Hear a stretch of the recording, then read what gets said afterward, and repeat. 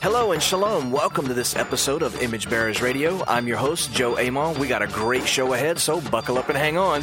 Here we go.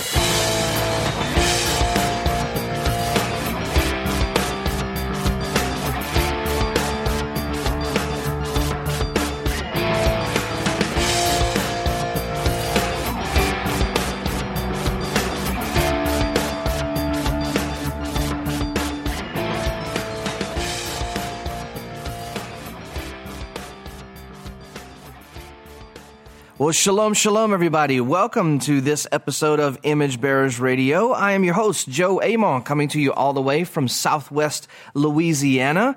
I hope you are doing extravagantly well. How is everybody doing? Man, I hope you're doing good.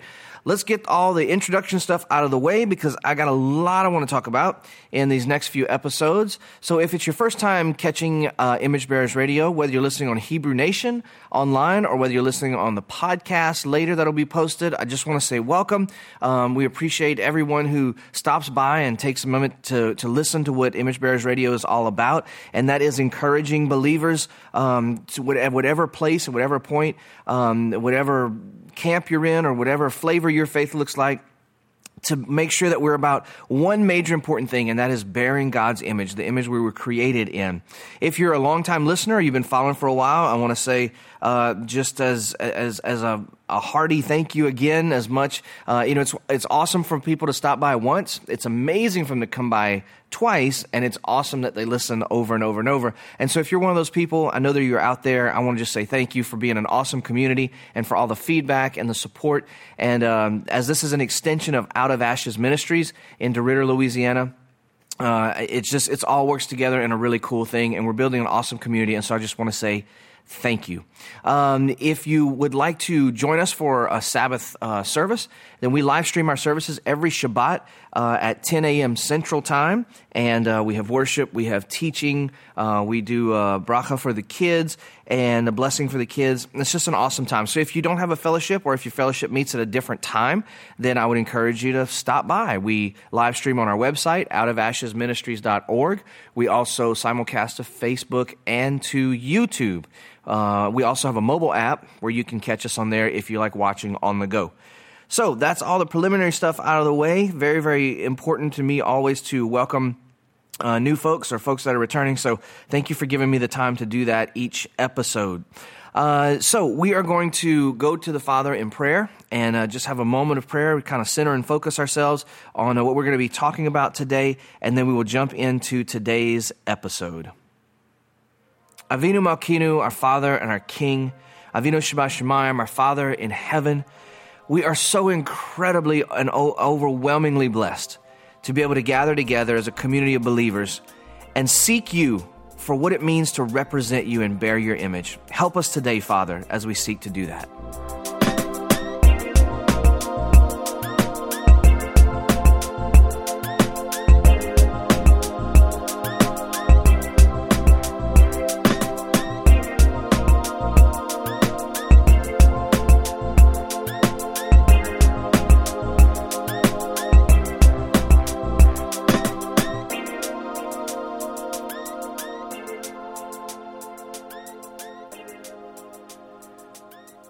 All right, so first of all, let me say, before we really jump into things, I hope that everybody had a wonderful Purim.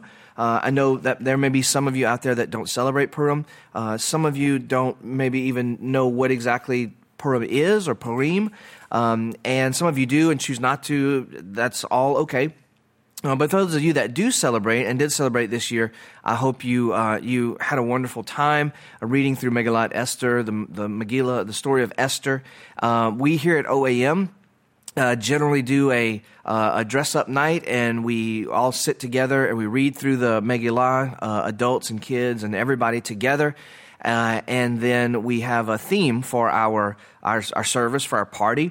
And so after we get done reading through Esther and booing Haman and reading about the glorious deliverance through Hadassah, through Esther, that God provided for the Jewish people, then we enjoy each other and the freedom that we have and the freedom to assemble and the freedom to worship God in the way that we see fit. And so this year we had a kind of a 50s theme. And so the whole fellowship building was decorated. It was incredibly done. And then all the food was 50s themed. And of course, we had kind of traditional, the hamantaschen and things.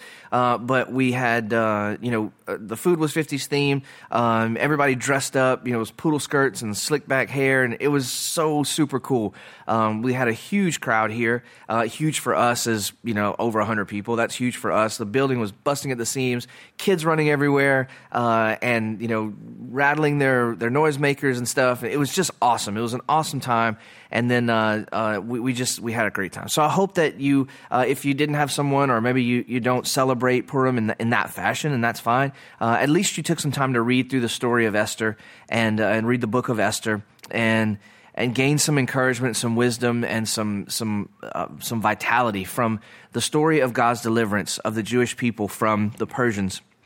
And I hope it inspires you. I hope it inspires you for such a time as this. I hope it inspires you for living and standing for righteousness and justice, because those are the foundations of our Father's throne, of Hashem's throne. So the last couple of weeks, we have been talking about the giving of the 10 Commandments, the 10 words. And last week we talked about in Parshat Yitro, in Yitro, and then last week in Parshat Mishpatim, how it was so cool to me because the Father takes us from this amazing supernatural experience on Sinai, right, where there's thunder and lightnings, and there's just this overwhelming, it's like sensory overload as the people are seeing heaven and earth meet together on top of the mountain. And we've talked extensively about the mountain is where God meets. The supernatural meets humanity, and we've talked about all these things. So if you don't really not following what I'm talking about, go back and listen to some of our first episodes, especially in Genesis. And so you have this really supernatural, overwhelming encounter, right, between Bnei Israel and Hashem. And Moses is going back up and down and instructing, and you take it from that incredible encounter, and then Parshat Mishpatim, beginning in Exodus chapter 21, Shemot 21. It was really striking to me this year how in Mishpatim it goes from this really, really heavenly, otherworldly, supernatural encounter to just really basic and plain life stuff. Right? It's relationships, it's property stuff and how you deal with property stuff and between neighbors and how you treat each other and all these kinds of things. And all of Mishpatim is about relationships, and it's about how we treat one another, in arguments and when differences arise and all these kinds of things, intimate relationships and just so many of these things. And we have the 3 pilgrimage festivals that are outlined in Mishpatim. And it's just really striking how it goes from this incredible, again, like heavenly scene, just down to real life, down and dirty, in the weeds. Like now you got to live with each other, right? And now you got to honor me and you got to live together in community. And it's so striking to me because just the way I grew up, and maybe the way some of you that are listening to me grew up, you're depending on what circles and what denominations you might have come from. There can be this kind of like so heavenly minded, it's hard to be earthly, of any good on the earth. There can be that kind of struggle where we just seem to, hope is always over there. The kingdom is always over there. It's up on the mountain. It's in heaven. It's, and it's interesting that the Torah actually speaks to this. Like this, you can't say that the Torah is across the sea, that somebody should go get it for us, or it's up in heaven that the Torah is here. And for me, it echoes Yeshua's words that, the kingdom is here. The kingdom is within you. To me, those are kind of a parallel in that Yeshua is saying, like, listen, the kingdom is not something that's going to happen to you. It's something that's in you that you have the responsibility of manifesting in the earth. And so it's just super striking and it's awesome. We had a good friend, one of my great friends here over the weekend named Jeff Morton. Jeff is from Washington State by way of New York. And he's been an incredible friend. Jeff has a an awesome podcast with Dr. Dina Dye called Returning to Eden. And Jeff and Dina have taught me a lot over the last several years. And a lot of the things that you'll hear me say come from challenging conversations I've had with either one of them or both of them. And so we're going to post that conversation that Jeff and I had on Shabbat to our YouTube channel. And so you can go over there and check it out. It's also, recorded and archived on Facebook. But I would encourage you to go and check that out and listen to it, because we talked a lot about how the things of God, we tend to think of them as over there, as somewhere else. And yet they are right here. God never left earth. God never left creation, but he's here and he's partnering with us. We've talked about this. He wants to partner with us in order to bring kingdom, not bring it from somewhere else, but in order to bring it out in the world, bring the godliness of this creation, this good creation, right? Because again, kind of based on where you come from, you may have the sense that creation is marred, right? Our creation is perverted because of original sin. We as humans we can't be trusted and we can't be trustworthy because of the sin of Adam. And all those things. And yet, when God created everything, he created it good, at Tov Me'od, very good. And so it's an awesome thing to kind of take those things and apply them then into our real lives. And so what I want to do today is I want to just kind of move on from Mishpatim. I know that we're a couple of Parshot, Torah portions behind, but I haven't gotten to really catch up on the radio program here and to kind of talk about these things, because these couple of Parshot are, in my opinion, some of the most important in all of Scripture. So let me ask you a question. I know you can't answer. I can't hear you answer, but hopefully you can answer. Why did God create this earth? What was his purpose in creating the earth? A question that's been asked for millennia. And he tells us, I created this earth so that I can dwell with you, right? And then what's really cool about these couple of these several chapters in the end of Exodus, as we approach Vayikra, Leviticus, is that he says something very similar in Shemot or Exodus chapter 25. This is the beginning of Parshat Teruma. He says in chapter 25, verse 8, well, let's just read the whole thing from verse 1. Hashem spoke to Moshe, saying, "Speak to Bnei Israel, the children of Israel, and let them take from me a portion, a terumah, that every man whose heart motivates him, and you shall take my portion. This is the portion you shall take from them: gold, silver, copper, turquoise, techelet, purple, in Hebrew that's argamon, and scarlet wool, which is tolat sheni, and goat hair, red dyed ram skins, tachash skins, acacia wood, all for illumination, spices for the anointing oil, and the aromatic incense, shoham stones and stones for the settings, for the ephod and the breastplate." Okay, so those are the materials that God is asking for the people to bring. I'm going to make a point about this in just a second, but let's read the next verse, because this is where I want to be. Verse 8, "They shall make me a sanctuary," or they shall make for me a sanctuary. That word sanctuary, tabernacle, maybe your translation says, that is the word mishkan. Mishkan, "so that I may dwell." And that phrase in Hebrew is vishakanti. Vishakanti. So mishkan, vishakanti, sanctuary, tabernacle, whatever, dwelling place is probably is the definition I like best, or the meaning. He says, "Build a mishkan that I may dwell among them, like everything that I show you, the form of the mishkan or the tabernacle and the form of all its vessels, so shall you do." So in kind of keeping with the idea that, we leave Sinai, or we turn the page from Sinai in this really overwhelming supernatural encounter, and we get down to just judgments and ordinances about living real life.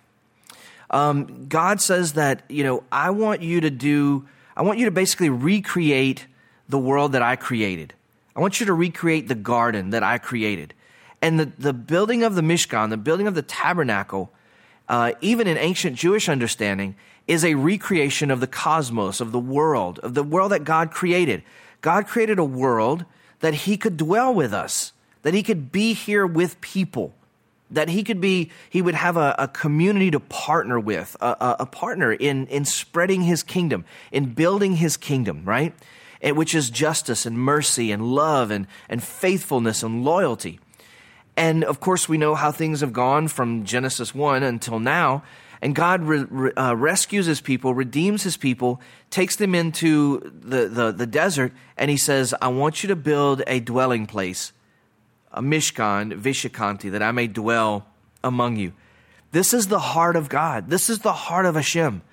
The heart of our Father is to dwell with us, not to sit up in heaven while we do our thing here on earth, and not to leave us alone while we face trials and tribulations and all those kinds of things.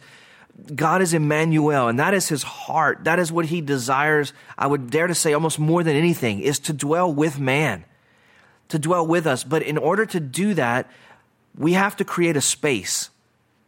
In order for God to dwell with us, we, mankind, the individual, we have to create a space for him to dwell. Now, what's so cool about this is that you would think, or I would think, it seems like it would be more right that if God, if Hashem, if the creator of the heavens and the earth, a perfect and, an omniscient, omnipresent being, our God, the one true God, if he would want to have a house built and he is holy, then doesn't it kind of make sense that he would provide the house? Because he would want it to be exactly like it was supposed to be and untainted by human hands.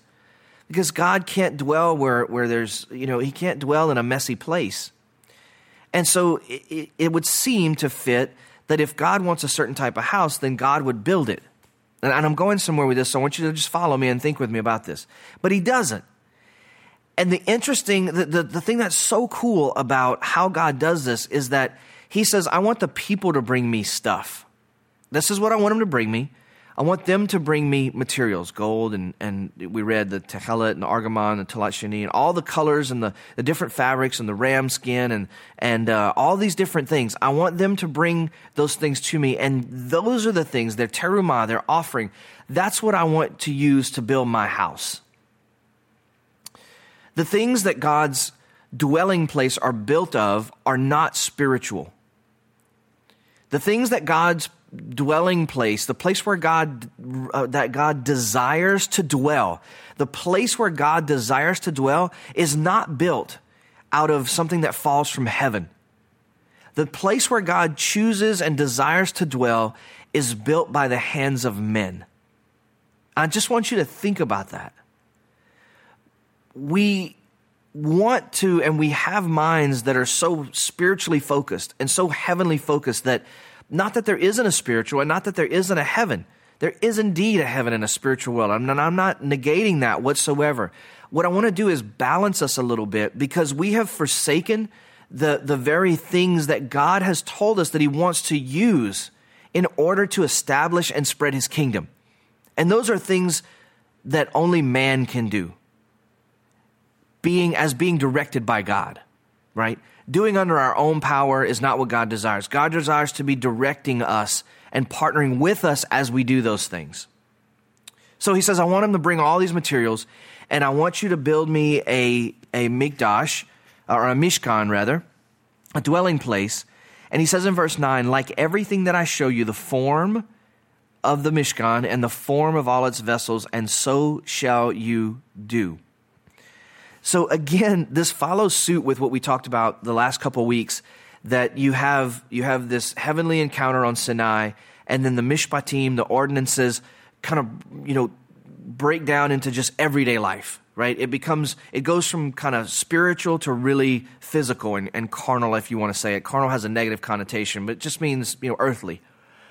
And in the same way, God says, I want to dwell and I want to come down. I want to come down and I want to dwell with you. I don't want to just be up in heaven somewhere. I don't just want to stay on the throne in Shemayim. I want to come down and I want to be with you.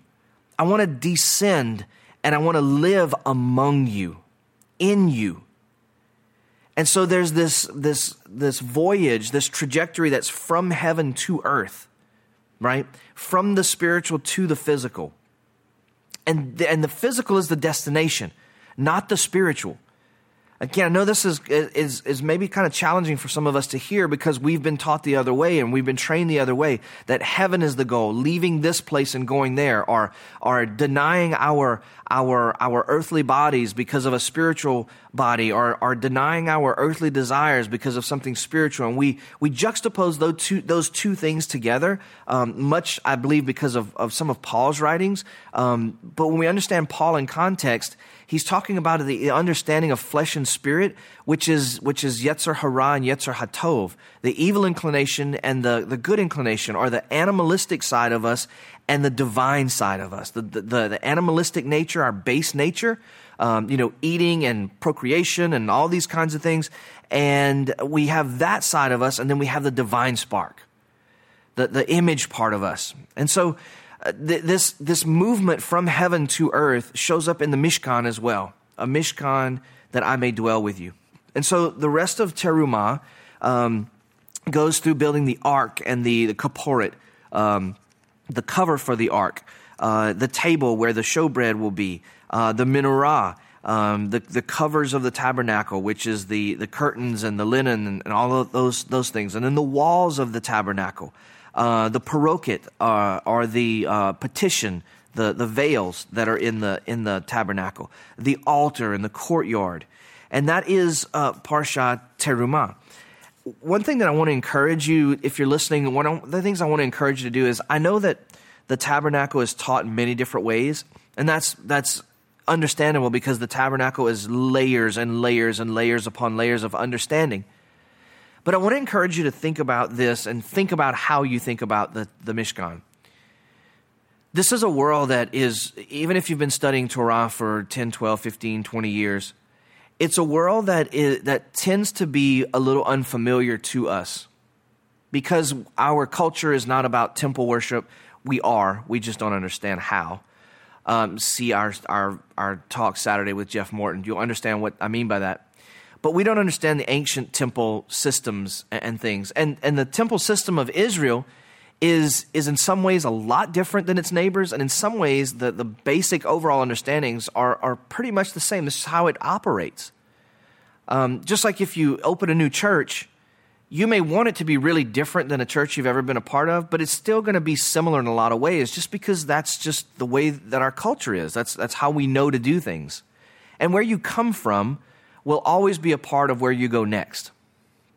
So this idea of temple, and what I want to encourage you to do is not focus so much on what the ark and the kaporet and the paroket and the vessels and the menorah and all, not to focus so much on what they mean and what they, not to interpret their meaning and what they stood for and what they symbolize so much, because we've done a lot of that study.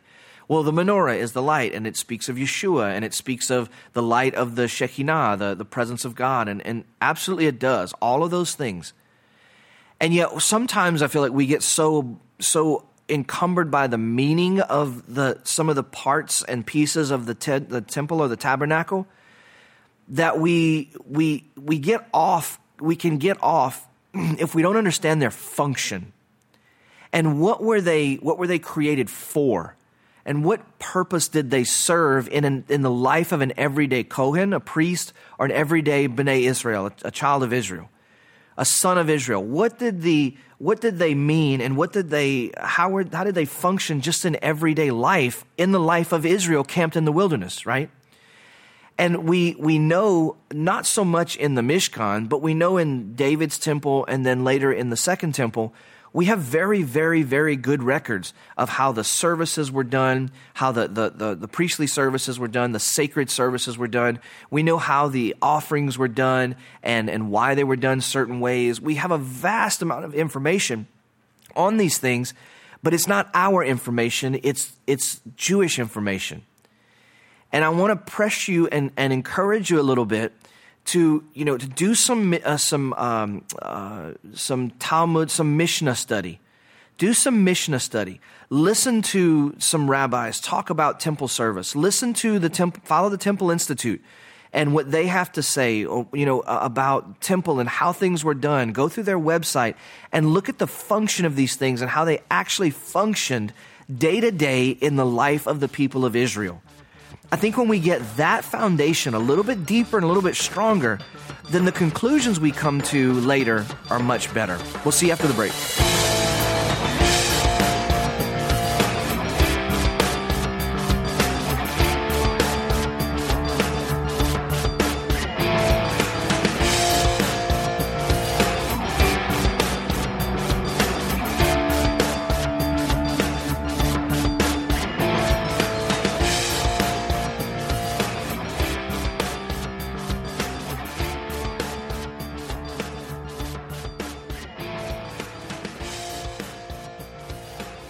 All right, everybody, welcome back to the second segment in this episode of Image Bearers Radio, where we are talking about the movement of the way God does things is the movement from the spiritual to the physical, from heaven down to earth. We saw that again with the giving of the Ten Commandments down to everyday laws and an incredible experience on Sinai down to how that filters into everyday life. We're looking at it again with God saying in Exodus or Shemot chapter 25, the beginning of Parsha Terumah, in verse 8, make me a sanctuary, a mishkan, vishikanti, that I may dwell with you, and make it like I'm going to show you. Make everything like I'm going to show you. So Moshe will be told later, and will be told in other passages, even in Ezekiel, that there is a blueprint, and in Hebrew it's called a tavnit, T-A-V-N-I-T, a tavnit. There's a blueprint that Moshe saw of the heavenly realm, of the heavenly kingdom, and he said, God said, I want you to recreate that here on earth. And I just want you to think about how profound that is. That God's desire is not to stay in heaven. Again, I don't want to beat this dead horse, but God's desire is not to stay in heaven, it's to dwell with man. That's the reason the earth was created. And so he tells Moshe the same thing. I want you to take this blueprint, this tavnit that you've seen of the tabernacle in heaven, and I want you to recreate it. And as we said in the last segment, that even the ancient Jewish understandings and Jewish understandings are that the tabernacle, the temple, is a recreation of the Garden of Eden, which is absolutely phenomenal. So when we say in some circles, when we say things like, the temple, this and that, we disparage temple worship, we disparage the Jewish people for temple worship, think about what we're really saying. We're disparaging them from trying to get back to Eden. Well, because in many mainstream understandings, all of the body of Messiah or the children of God one day are going to be plucked up out of this place, and this world is going to be burned to the ground. And yet, if the direction follows suit that we've already looked at from heaven downward, we may need to rethink about how we think about that, right? And we will talk about that. If not in this episode, we'll get to it next week. And so I want to pick up on what I was just encouraging you towards the end of the last episode, that I would really encourage you to focus on the function of the temple, of the tabernacle rather, the function of the instruments. How did the altar work? Because it's not a church altar, right? It's not what we think of as a church altar. It's something very unique and it has deep holiness, deep kedusha. And it's fascinating to know how it was built, why it was built a certain way, how it functioned, how practically do you go and offer an offering? What does an offering even mean? We'll get into this as we go through the rest of Shemot and into Vayikra especially. We're going to kind of try to start following the Parshot, just because sacred space, tabernacle, temple, this stuff is really close to my heart, because it has taught me how to live more congruent, I think, with the Father's heart. And you would think studying the temple and the tabernacle would make you more ritualistic and maybe even more sterile, and make your walk more sterile in some ways, because it's all kind of ritual and practice and stuff. But it's not. It opens up an incredible vitality to your faith and opens your eyes of understanding and your heart to the intimacy of God. And it's the greatest study, and I've been doing this for the last 4 or 5 years under wonderful teachers like Joe Good, Joe and Debbie Good, Rico Cortez. It opens your spirit, man, and your heart just this intimacy with Hashem that you've never even imagined was there. And I would say it's even to a confidence in the partnership between you, because you understand where you stand. Again, I would encourage you to find some of these resources, Rico's, Joe and Debbie's, Joe Good's. There's resources out there. Learn from teachers that have been to Israel, that have studied these things, and that can teach you about the function of them. I do a little of that. OAM does a little of that, but I'm by no means at the caliber some of these teachers are. So I would encourage you to go seek those resources. They're out there. And let's focus for a little while on the function of some of these things. And let's just put on a shelf for a minute what they mean and what they speak to in the future. Because what we have to remember is that the children of Israel that were worshiping at the temple and the tabernacle that was the center of their lives, everything functioned around there. It was the center of not only their religious worship, but also their government structure. The judges and the Kohanim, and they were not only helping people to worship Hashem and to approach God and how to do that correctly, but they were also working out relationship stuff between the people. They were judging on matters and cases, and the Kohanim and Kohen Gadol, the priests and the high priest, were working together with the captains of the 10s and 20s and 100s, and they were working with the judges and the elders in how to pastor and how to shepherd and how to grow the people as they went from slaves into the image of God, a nation of priests representing the God of Abraham, Isaac, and Jacob here on the earth. And if that's not the gospel message, I don't know what is. I get so excited about this because this is the gospel. The gospel is not only about the cross, the miracle of the cross. The gospel is about the miracle of the kingdom. I'm sorry. Okay, I'll settle down a little bit and we'll continue to move on. So we have as I said, in Terumah, we have the articles, the furniture, and the coverings and those things that are talked about, and the altar and the courtyard, okay? And then we move into Parshat Tetzaveh. Tetzaveh, it means you shall command. And this was last week's Parsha. And this week we are in, excuse me just for a second. Let me flip through here a couple pages. Yeah, we're in Ki Tisa this week. Last week was Tetzaveh. And it begins with the commandment of the oil. And then it goes immediately into the Kohanim, the priests. So there's some interesting study about this, and again, I want to just ask us and caution us, let's not jump to, the priest, well, we're priests now. Keep yourself from jumping to that. Keep yourself from jumping to 1 Peter 2:9, right?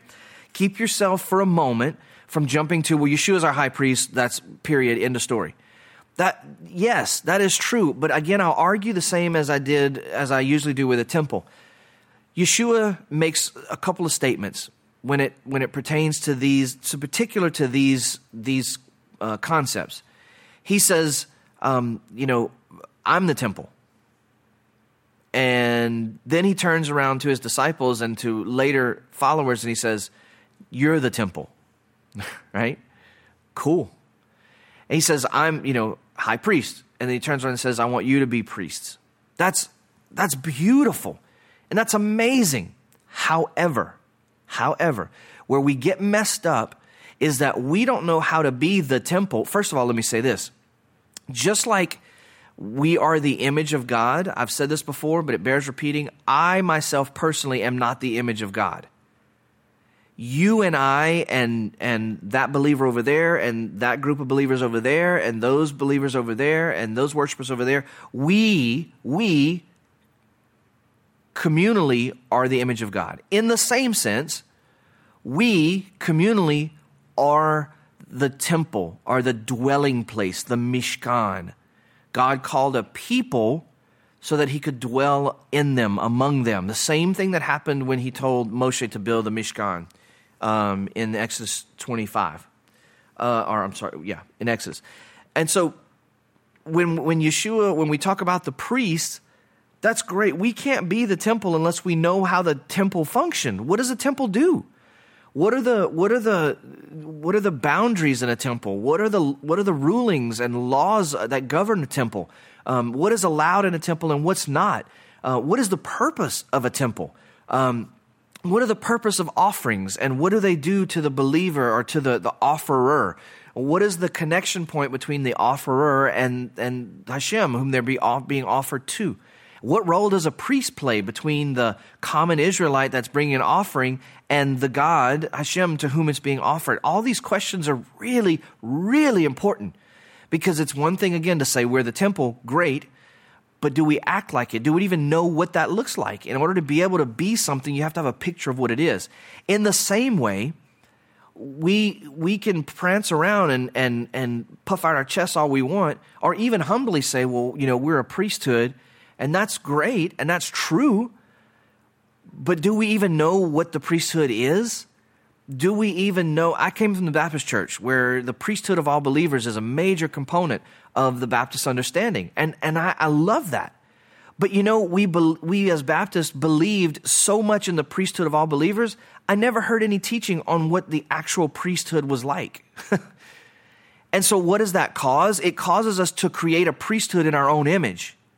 It causes us to create some kind of Greco-Roman American Western priesthood, not ever understanding what the original priesthood was all about.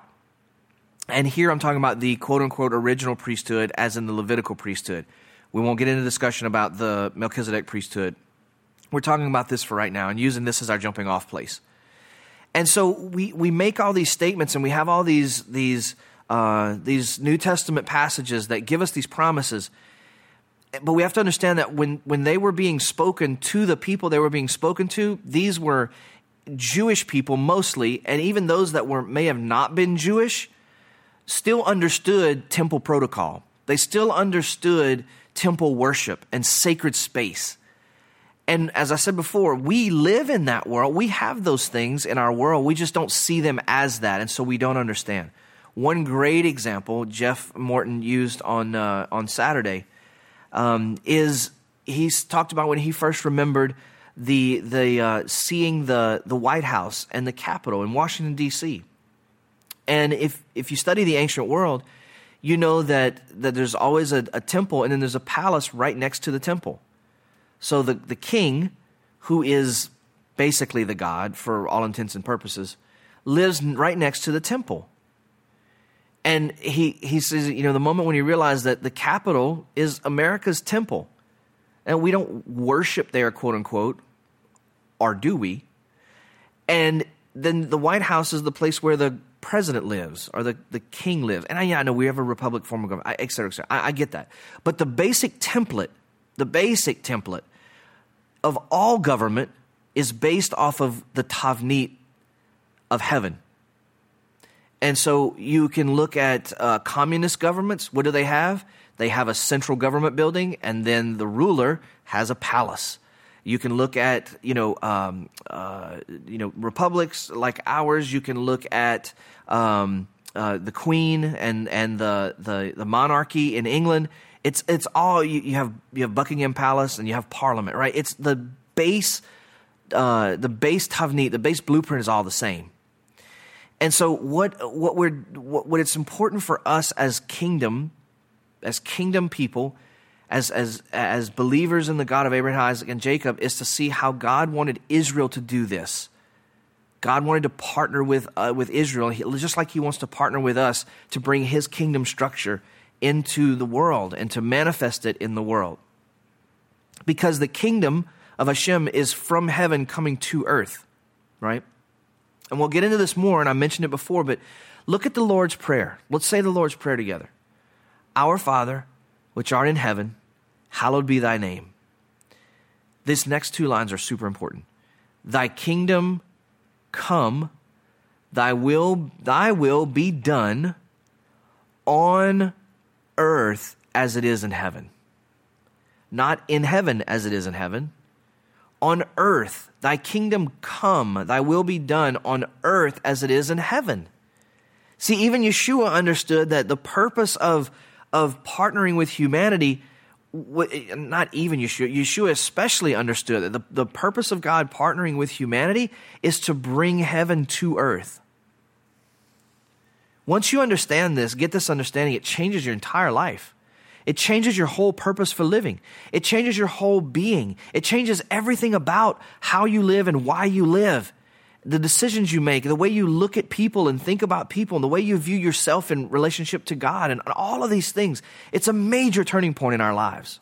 And so I pray that you take some time to think about this and to get it into your bones.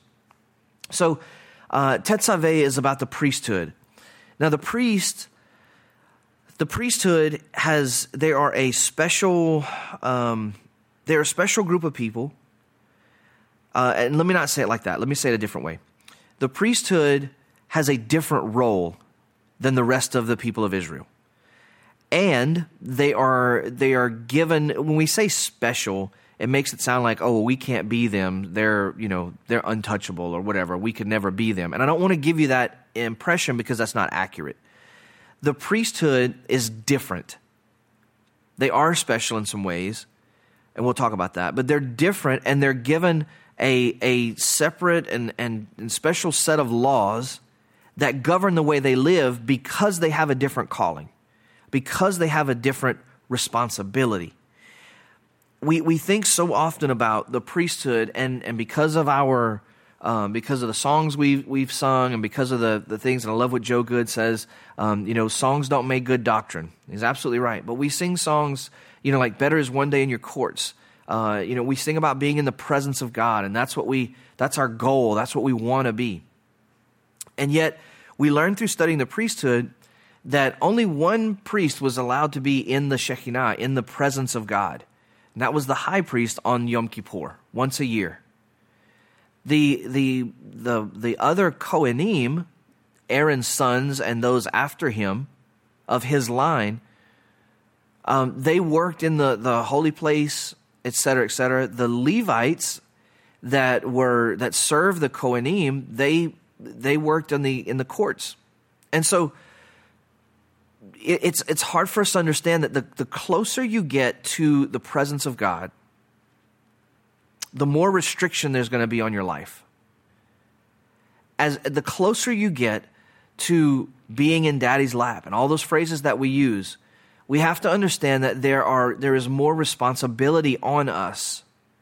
So the word Kohen means to serve. It's like the word minister today. It means one who serves.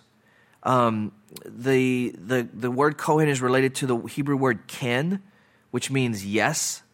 And there's also a relation to the word kivun, which means to direct or to guide. And so what does the priest do? He serves God and serves the people by teaching us how to say yes and to direct ourselves towards godly service, sacred service.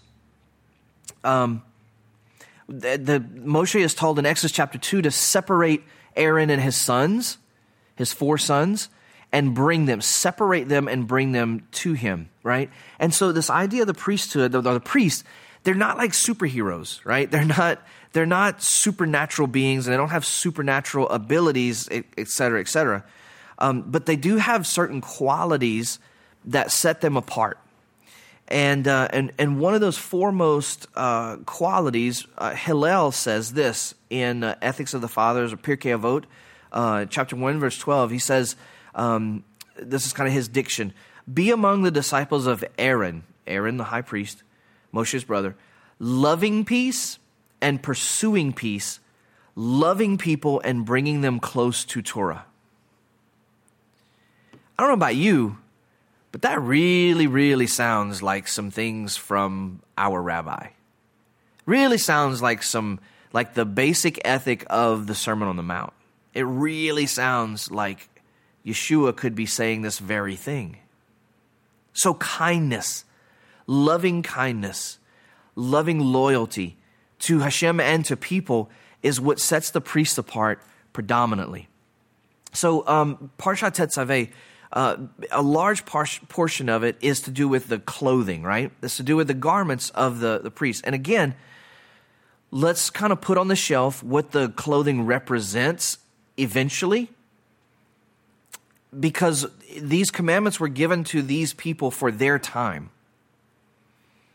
When the nation of Israel is worshiping at the Mishkan, at the tabernacle, I highly doubt that they are thinking, oh, people, 4,000 years away from us or 1,800 years, whatever.